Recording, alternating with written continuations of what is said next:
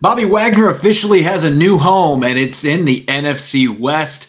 What's that mean for the Seahawks and their bitter division rivals down in Southern California heading into the 2022 season? I'm going to be breaking it all down on the latest installment of Locked On Seahawks.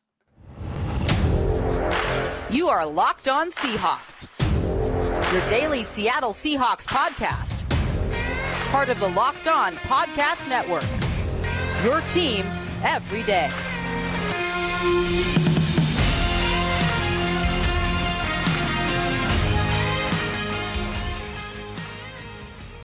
Greetings, 12s. This is Corbin Smith, your host for Locked On Seahawks, riding solo for our Thursday episode. As always, thanks for making Locked On Seahawks your first listen 5 days a week. One of the Seahawks' most prominent stars of all time is staying in the NFC West. I'm going to be breaking down where he signed and what that means for the Seahawks and a division rival. Plus, I'll be answering your questions on an extended mailbag with questions from our subscribers on both Twitter as well as YouTube. Looking forward to the chance to answer all of your questions on a jam-packed episode. Now for your lead story here on Locked On Seahawks. Bobby Wagner will be returning to Lumen Field next season, but it won't be in his typical Seahawks threads.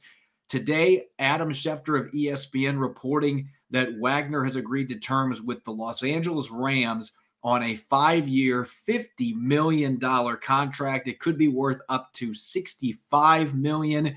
Now, we don't know all the financial details of the contract, but certainly Bobby Wagner's willingness to bet on himself. There had been a bit of speculation out there that he was having a hard time finding a contract that met his financial demands. He is his own agent, so that creates some complications in that matter as well. But waiting a few extra weeks to sign a deal ended up paying dividends, and he gets a really nice contract from the Rams. My suspicion is that this is one of those contracts where you have to read the fine print, though, because Bobby Wagner's 31. He's going to be 32 in the summer, getting to be a little older player. He's got 10 years under his belt, got 10 years of NFL football on his tires. And so I can't see him playing another 5 seasons in LA on this contract. Maybe he goes 2 or 3 seasons, but I bet this is one of those contracts where most of the guaranteed money is in the first 2 or 3 years, and then the Rams can move on. Or if Bobby Wagner's still playing at a high level, they can figure something out with his contract at that time. But I don't view this as a 5-year contract where he's going to be playing all 5 seasons in LA. Nonetheless, good for Bobby Wagner going out and getting a really good contract, $10 million per year under the terms of this deal. Again, we don't know what the contract numbers look like for these first couple of seasons, but the Rams upgrade to one position where they haven't been willing to make big expenses or investments, and that has been linebacker. Last year, Ernest Jones played really well as a rookie. Now he's going to get to learn from Bobby Wagner playing alongside him. And for Wagner, yeah, there's going to be some fans that are going to look at this as, oh, he wants the chance to play the Seahawks twice, just like Richard Sherman did going to the 49ers in 2018. And while that may be part of this is a very competitive football player. Bobby Wagner wants to show the Seahawks he can still play. He's also from Ontario, California, which is near Los Angeles. So he's going to be heading home. He's going to be near family. So this all along looked like a destination that made a lot of sense. Defending champions, a chance for him to maybe help them try to repeat or get another Super Bowl here in the next couple of years, add another ring to his collection. He's going to be playing with Aaron Donald and Jalen Ramsey. So you've got 3 guys that are perennial all-pro talents on the same defense, 1 player at each level of the defense.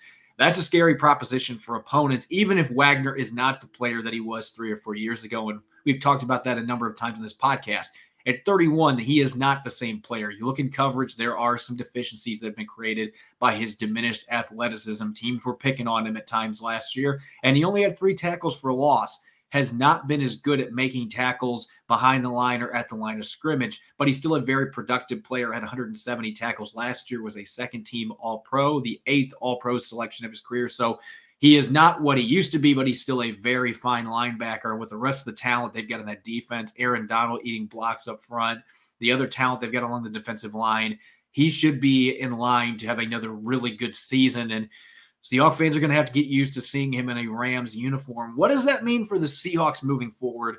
John Schneider talked to reporters at the NFL's annual owner meetings earlier this week, and he was asked if there was a chance Wagner could come back because his market had been slow played to this point. Maybe the offers weren't out there that he was looking for, and John Schneider immediately downshot that possibility and said they were ready to move forward with Cody Barton and Jordan Brooks as their linebackers. And I think that's probably what you're going to see out on the field in September when the Seahawks open the season. Whoever their opponent is, they certainly could draft a linebacker next month.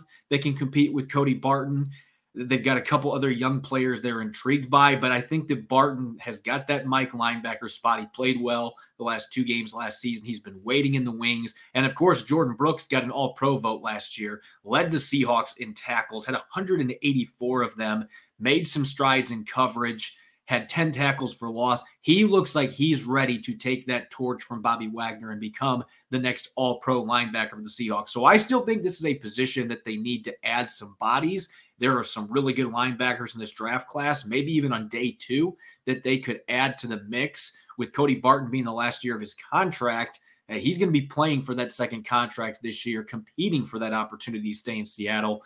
So certainly there's going to be some moving parts there to keep an eye on at linebacker, but they should be in good hands with Jordan Brooks. If Barton can play like he did the last 2 games, carry that over this year, I think he can get the job done at that position. If they have another guy that they bring in that they like, then that's an even better development for them.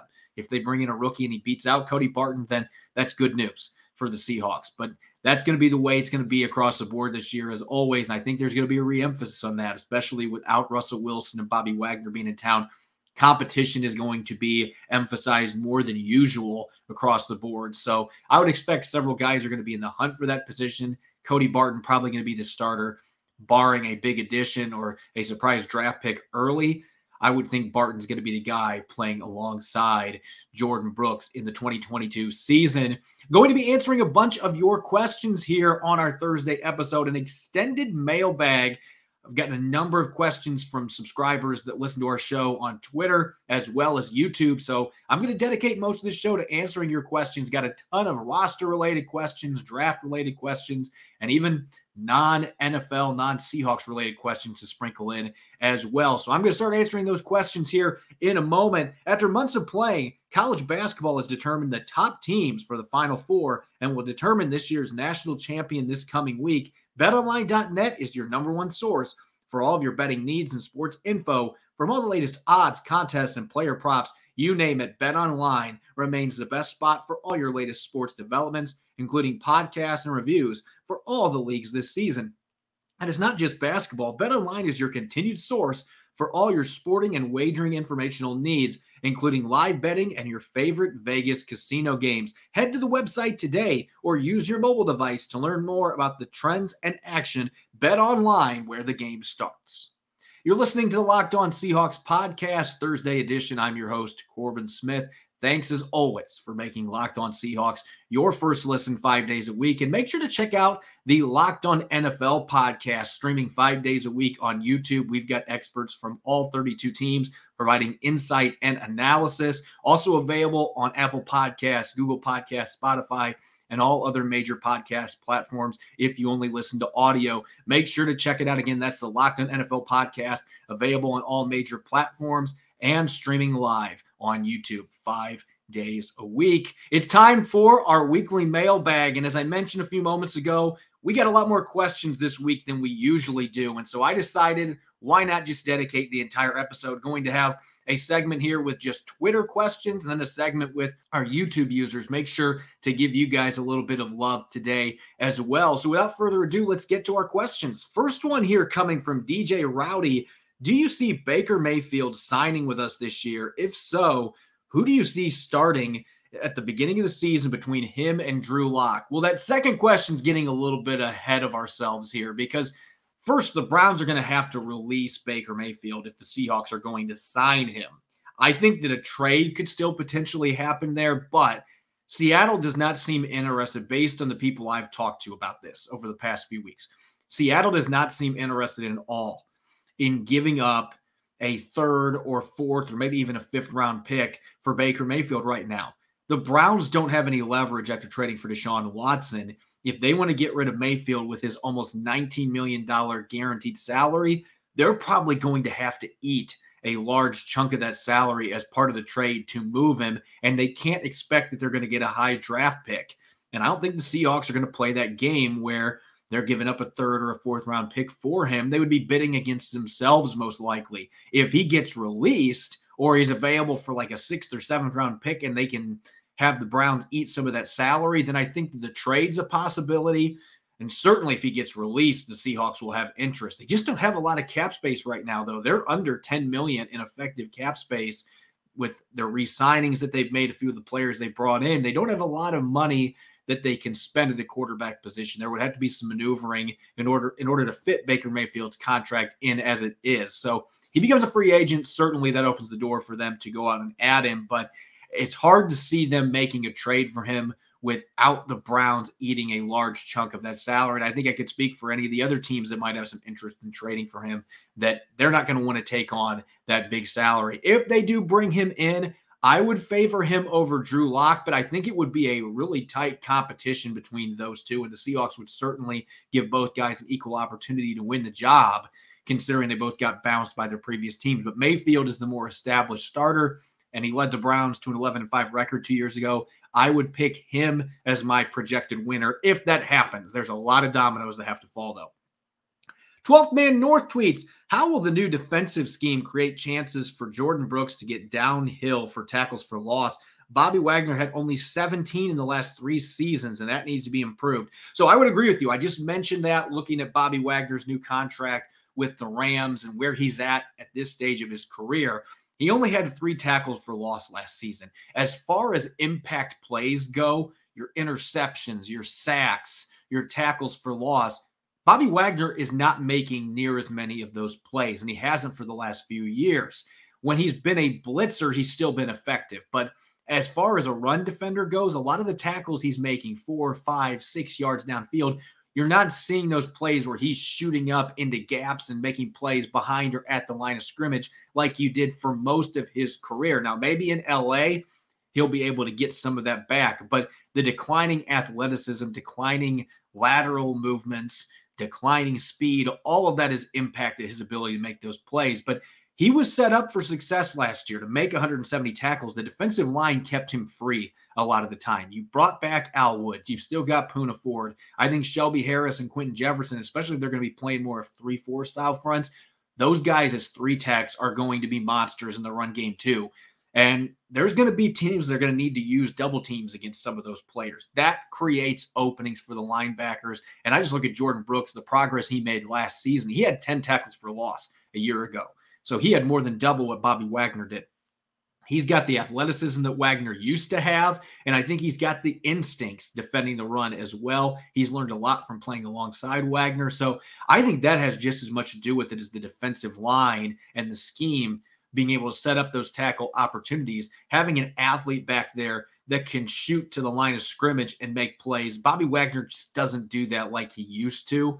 Jordan Brooks is going to be able to step into that role, already has shown that he can do that over the past year and a half since the Seahawks really threw him into the starting lineup midway through his rookie season. So I think that there's going to be a lot of opportunities for him to make plays behind the line. I think the Seahawks will find ways to use him a bit more aggressively blitzing as well, because he's been good at pressuring quarterbacks in limited opportunities. He's got a real chance to explode. And a lot of it has to do with the guys up front, but it also has to do with the fact that this guy is a great athlete with really good instincts that just seems to be scratching the surface of his potential.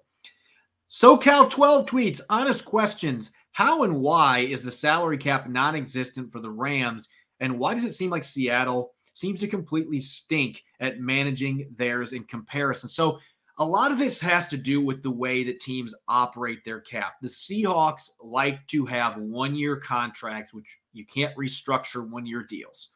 So that makes it tougher for them to be able to move money down the road. And John Schneider just doesn't like doing that in general. And a lot of their contracts are backloaded. There's not high base salaries during early seasons. And then there's big cap hits in later years on the contract. They do it differently than teams like the New Orleans Saints and the Rams to an extent, where you have front-loaded contracts that have high base salaries, and that allows them to do restructuring and move money around down the road. Again, that's not something that John Schneider prefers. I think it's also worth noting the Rams have lost some key players this offseason. Andrew Whitworth retired, so there's some cap savings. They traded Robert Woods to the Titans. There's a bunch of money that is saved against the cap. Von Miller wasn't re-signed. So when you consider some of those moves that were made and the fact that they didn't have any other big-name stars in their team that they had to give extensions to, that's why they've had the cap space to go out and get players like Allen Robinson and Bobby Wagner. And we don't know what the structure of Wagner's contract looks like. This first year could have a fairly low cap number hit too. So there's all kinds of different mechanisms in there to impact that. And so I need to see the entire terms of the contract to really know how the Rams fit it into their budget. But they had some big players they lost that opened up some cap space. They did some restructuring on deals, and that's how it was different. The Seahawks just run things differently. That gives them more flexibility year after year after year, whereas some of these other teams, the restructuring, eventually it's like putting money on a credit card. There will come a time where you're going to have to make some cutbacks, but for the Rams, why would they do that right now? They're right in their championship window. They just won a Super Bowl, and so that's why they're able to make those signings in kind of a more general term. Dom tweets, a couple weeks later, how are you feeling about the $8 million per year deal for Will Dissly? The Hawks haven't done much, and the O-line and cap is running out. Wouldn't that have been better use of cap space, going out and getting some offensive linemen? So I've talked about this a few times on the show. I really like Will Dissly, and I think that he was a good player to re-sign. I definitely batted an eye when I saw the contract, though, and the further away we get from it, I'm just wondering why. $8 million per year for a guy that has not been a big part of the passing game the last 2 years. Now, if Will Dissly would have been able to put an entire season together like he did in the first 4 games in his rookie year and the first 6 games his second year before he had back-to-back serious injuries, if he could have put a whole season together where he was catching, 50 passes for 650 yards and had 7-8 touchdowns like he was on pace for, if he was putting up numbers like that to go with his blocking ability, then absolutely you want to keep him around, because all-around tight ends in today's NFL are extremely important, especially in Shane Waldron's offense that runs a lot of 12 personnel. But we haven't seen that receiver the last 2 years for the Seahawks. He's still been a very good run blocker. He's valuable as a pass protector. He's basically a 6th offensive lineman. There is value to him. And he obviously has some value that goes away from just what he does in the field. The team respects him for coming back from those injuries. He's a player that teammates love. So keeping him around made sense. But that contract, that is one that they could come back to regret a little bit down the road. We'll see. Maybe Will Dissly's going to have a much bigger role in the passing game, and this deal will look much more appropriate. But based on what we've seen the last 2 seasons, even with him being healthy, not being a big contributor in the passing game, makes me wonder a little bit about how much they're going to be paying him per year, and having almost a $10 million cap hit next season. The year 3, they might be able to do some moving around. They could cut him by that point or extend him, whatever they want to do. That cap hit might go down. But next year, they're going to be on the books for a big cap hit with him. And I don't know necessarily that his performance as a whole has justified that. Harvey tweets, do you see the Seahawks making any big pickups throughout the remainder of free agency or potentially through trades? Well, this is not going to be the answer that fans want to hear. This is just my opinion, based on the conversations that I've had the last couple of weeks and looking at the salary cap. Again, the Seahawks right now barely have over $9 million in effective cap space when you include the rookie contracts they're going to have to pay for, injured reserve contracts, things like that. Yeah, they have $15 million in cap, but $9 million of it is effectively going to be used on free agents. So they don't have much wiggle room right now. They're certainly not going to be going out and making a trade for a big-name pass rusher unless they make a couple other roster moves to open up cap space. They can't do it. They can't fit that player in. And I don't think John Schneider and Pete Carroll want to give up their draft picks. There's a reason they have been so excited about being able to go into this draft with 4 picks in the first 72 selections.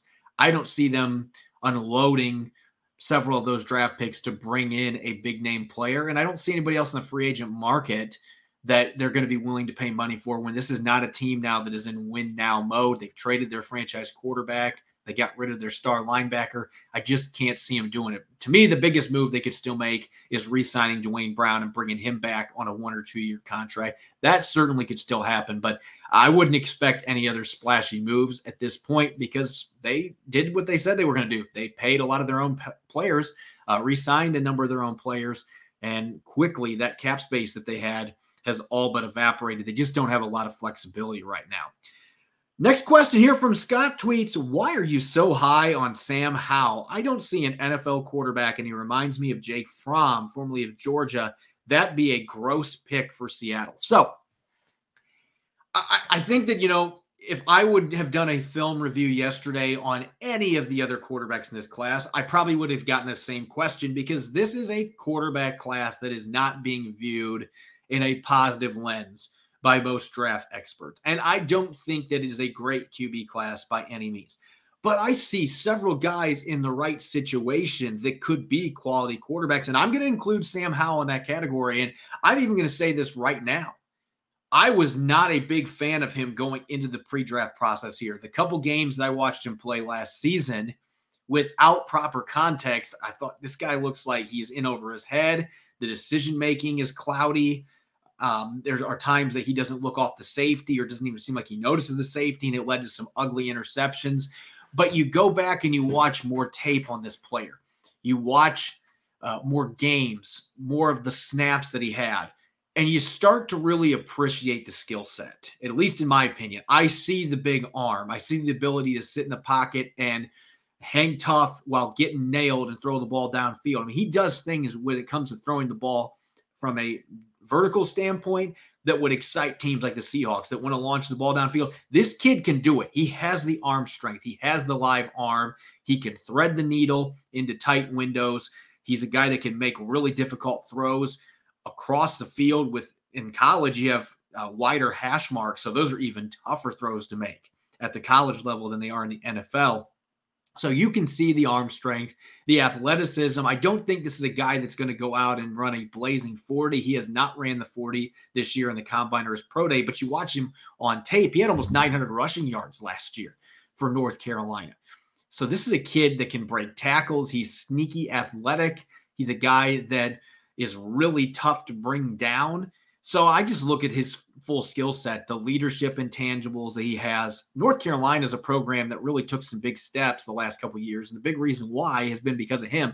And he lost so much NFL talent around him last year. And I really think that he tried to carry that burden on his shoulders. And at times it impacted his play. But he is a guy that I think in late first, early second, I mean, if the Seahawks can get him at pick 40 or pick 41 and they haven't picked their QB at that point, then I absolutely would consider picking him, because I think in their scheme, and this kid's only 21 years old, he's still a very young player. I think in their scheme that he can be a starter caliber quarterback. And I think at that point in the draft, it would make sense. I would certainly not pick him at number 9. But even if he's there at like 31, 32, and you can trade back up to take advantage of that 5th-year option, then I would consider it. But this is a player that I think is getting a little bit of a raw deal from a lot of people going into this draft process. I think you could say that about a number of these quarterbacks. And again, we've seen bad quarterback classes come in, and a few guys come from those groups that have ended up being really good players. So you can't put too much stock into what the draft experts are saying either. You're listening to the Locked On Seahawks podcast. It's our Thursday show as always. Thanks for making Locked On Seahawks your first listen 5 days a week. Let's continue our mailbag now. This question coming from Jason Honnert on YouTube. Do you see any way that the Seahawks can get both Ahmad Gardner and Desmond Ridder with their 9 and 40 overall selections? That is certainly possible. They are not going to be getting Sauce Gardner at pick number 40. They would have to pick him at number 9 if he's even there. I think that it's a 50-50 proposition that Sauce Gardner, in my opinion, the number 1 corner of this entire class, is there at number 9. I could see a number of teams in front of Seattle taking a shot on a true shutdown corner, a guy that didn't give up any touchdowns in his entire collegiate career. If Seattle can get him at number 9, then that would be a really good value pick, a true shutdown guy that they can add to their defense. So I think that that's possible. You're not going to get him at number 40. Now, Desmond Ridder, that's a bit more of a wild card here. I'm higher on him than some people are. He does not have a big arm. I'm just talking about Sam Howell a few minutes ago. Sam Howell's got more life in his arm than what Desmond Ridder does. However, I think Desmond Ridder is a better decision maker, at least at this stage. He is the more polished of these two quarterbacks. He's also a really good athlete, not going to be breaking tackles the way that Sam Howell does, but he's a more explosive athlete in space. and he has the ability to extend plays. He's got good poise in the pocket. He can make those throws over the middle of the field that we haven't seen very much from Russell Wilson over the years. So he has a lot of traits that I really like. The lack of arm strength is something that certainly is a little bit concerning, but I thought his arm looked more alive in his pro day than what it did on his game tape. There's just a lot to like. I could see him being a player that gets picked much earlier than many are anticipating. But if he does manage to slip into the mid-second round and he's available for Seattle at pick 40, I think he has a lot of traits that would really stand out to the Seahawks as potentially being their next franchise quarterback. Murph writes, which player has a better chance of becoming an all-pro, Darrell Taylor, D. Eskridge, or Trey Brown? That's a really good question. D. Eskridge has the upside, at least as a special teams player, to be an all-pro returning kicks and punts. And I think when you look at what he can do with the football in his hands, his downfield capabilities, we didn't get a chance to see those traits last year very much in his rookie season with the concussion at the beginning of the year. It just set him back tremendously. That being said, he's got DK Metcalf and Tyler Lockett in front of him. That is always going to be a huge barrier for him becoming an all-pro caliber player. There's just not going to be enough targets for him. Trey Brown coming off of a patellar tendon injury, I think he's a very solid corner. I don't know that he's got that kind of upside where he could be an all-pro player, but he certainly could be a quality starter for a number of years, and he looked really good before the injury last season. Of these three players, though, Darrell Taylor's the one that clearly has the best opportunity. We saw him last year in spurts, 6.5 sacks. There were games where he was kind of quiet, but you could see the speed, the quickness, the ability to bend the corner. If he can just improve flattening out the top of his pass rush a little bit, he can add 3, 4, 5 sacks to what he had last year real quick. This is a guy that could be a consistent double-digit sack producer, especially in a 3-4 scheme. He's got the ability to drop back in coverage. I think he's perfect for what the Seahawks are wanting to do with that hybrid outside linebacker spot. So of these three players, he would be the one that I think he has the best opportunity in front of him. He's got the best scheme for him to really be a breakout player, and the Seahawks are going to be counting on him as their number one pass rusher now. So I think he's the one of those three that has the best chance to maybe eventually be an all-pro. First, he needs to get to a Pro Bowl, and then maybe from that point, by year 4, he can be an all-pro caliber player. If the Seahawks can, develop into that kind of a player, that's going to be a huge deal for their defense moving forward.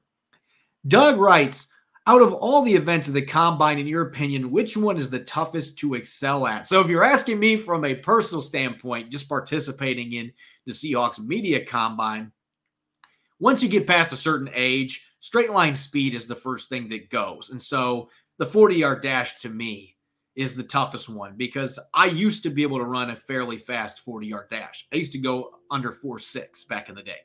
Now 5.5, which honestly, for a 33-year-old that had not done any sprint training for almost a decade, I will take that. But there are very few people that can run a 40 under 5 seconds. That's an extremely difficult one. Your quickness drills, your 3-cone drills and short shuttles, those are really tough too. And I know some really athletic people that can run fast that struggle in those change of direction drills. So those are difficult. For me, the easiest one is the bench press, because that's one I feel like strength is something that can hang around a lot longer than speed and quickness and change of direction ability. But certainly I'd say the jumping's in the middle of that, explosive stuff. I would say speed and quickness is the toughest to really excel at, and then jumping, your vertical jump, broad jump, and then I would say probably bench press last. Now, if you're not somebody that lifts regularly, of course, that's still going to be a challenge. All these things are difficult, but me personally, I would think that that's the one that would be the easiest to build up compared to these other drills that they do at the Combine. Tori writes, would Seattle ever consider making a move to get Lamar Jackson? Do you think that would make sense? Well, yeah, I think Lamar Jackson playing quarterback for the Seahawks would be really exciting. Now, I'm going to be a realist now and take about 10 steps back and realize that that's not going to happen right now. Now, I've seen so much happen this offseason, the Russell Wilson trade, obviously, to the Broncos, how the Aaron Rodgers saga played out, eventually deciding to stay in Green Bay. We've seen a number of other big-name players get traded. Truly have learned this offseason that anything can happen in this league. I just don't see this being a trade that the Seahawks would do, even if the Ravens were willing to listen to offers. I expect Lamar Jackson's going to sign his extension at some point here. Deshaun Watson's fully guaranteed deal with Cleveland has been a game changer, though. That's going to make life tough for the Ravens and any team trying to lock up a franchise quarterback. But I expect them to get a deal done. If the Ravens were interested in making a trade, because he's still a pretty young quarterback, he's a former MVP, there would be teams that would want to talk to him. And I'm sure that John Schneider would inquire. But this would require them to give up all the draft picks they got for Russell Wilson and probably more on top of that. I cannot see John Schneider and Pete Carroll being willing to do that and then bring in another quarterback that's going to need an extension. They don't have the money right now. They've still got $26 million in dead cap this year on the books from Russell Wilson's contract. I just don't see it happening. If somehow he was available next year, then maybe Seattle would consider it because they'll have a lot more cap space. But that would be a pipe dream. If you want Lamar Jackson on the Seahawks, though, you can always play Madden. Josh M. writes, how much do you think optimism about Stone Forsythe has played into the lack of activity getting tackles this offseason? I think that that's played a little bit of a role, but I also think that the cap space situation, the Seahawks have addressed a number of positions, re-signing their own players, and I think they're still talking to Dwayne Brown, maybe Brandon Shell as well. Pete Carroll's kept that door open for both of them to come back. Those could be two players that could come back. I don't know they'll re-sign both of them, but they've kept those options there, and I think that they've gone into this process believing, Stone Forsythe and Jake Curhan, who played really well in his 5 starts at the end of the season last year at right tackle, we have confidence that those two guys could be long-term starters down the road, but they are going to need to add competition. You can't just give these guys jobs going into the camp. And right now they only have 3 tackles on the roster. So I do think some optimism about Forsythe's upside, his potential. This is a guy that played really well against top SEC competition, fell to the 6th round of them. Steve Hutchinson, Hall of Fame lineman for the Seahawks and Vikings, now was in their scouting department, really liked him, was going to bat for Forsythe. I mean, this is a player that I think they want to be their starter at one of the tackle spots at some point, but they're going to have to bring in competition minimum and maybe have another year where he can learn under Dwayne Brown. That is still a strong possibility with seemingly little interest out there on the market from other teams. Carolina was linked to him. Haven't seen anything on that, though, for a few weeks. So maybe Dwayne Brown's just sitting back waiting for that right offer and not rushing to sign a contract. But I could see him coming back to Seattle. I could see one of these other veterans that's out there being signed to a 1-year deal that's affordable. But whatever they choose to do, they're going to have to add some talent at that position. Maybe there's a guy they like in the draft as well. There's some players like Charles Cross that might be available at pick number 9 for them. There's some good day 2 prospects at that position as well. So they've got a lot of different options, but it doesn't look good on the depth chart right now with just 3 guys that are at the tackle position currently. And between them, you have 5 starts and only 1 player that has played more than 20 snaps in a regular season game in the NFL. That is not an ideal situation for whoever your quarterback's going to be, whether that's Drew Lock or Baker Mayfield or Geno Smith or Jacob Eason, whoever it is.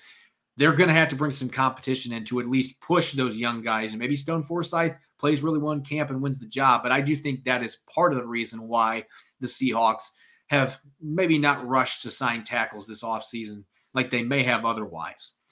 Last question here coming from Mark Denali. Should extending Noah Fant be a priority with him going into the last year of his rookie deal?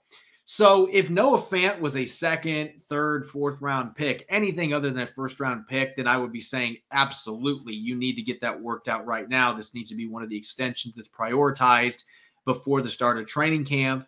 This is a big-time athlete, a really explosive tight end that I don't think has played up to his potential at this point. And maybe he can in Seattle.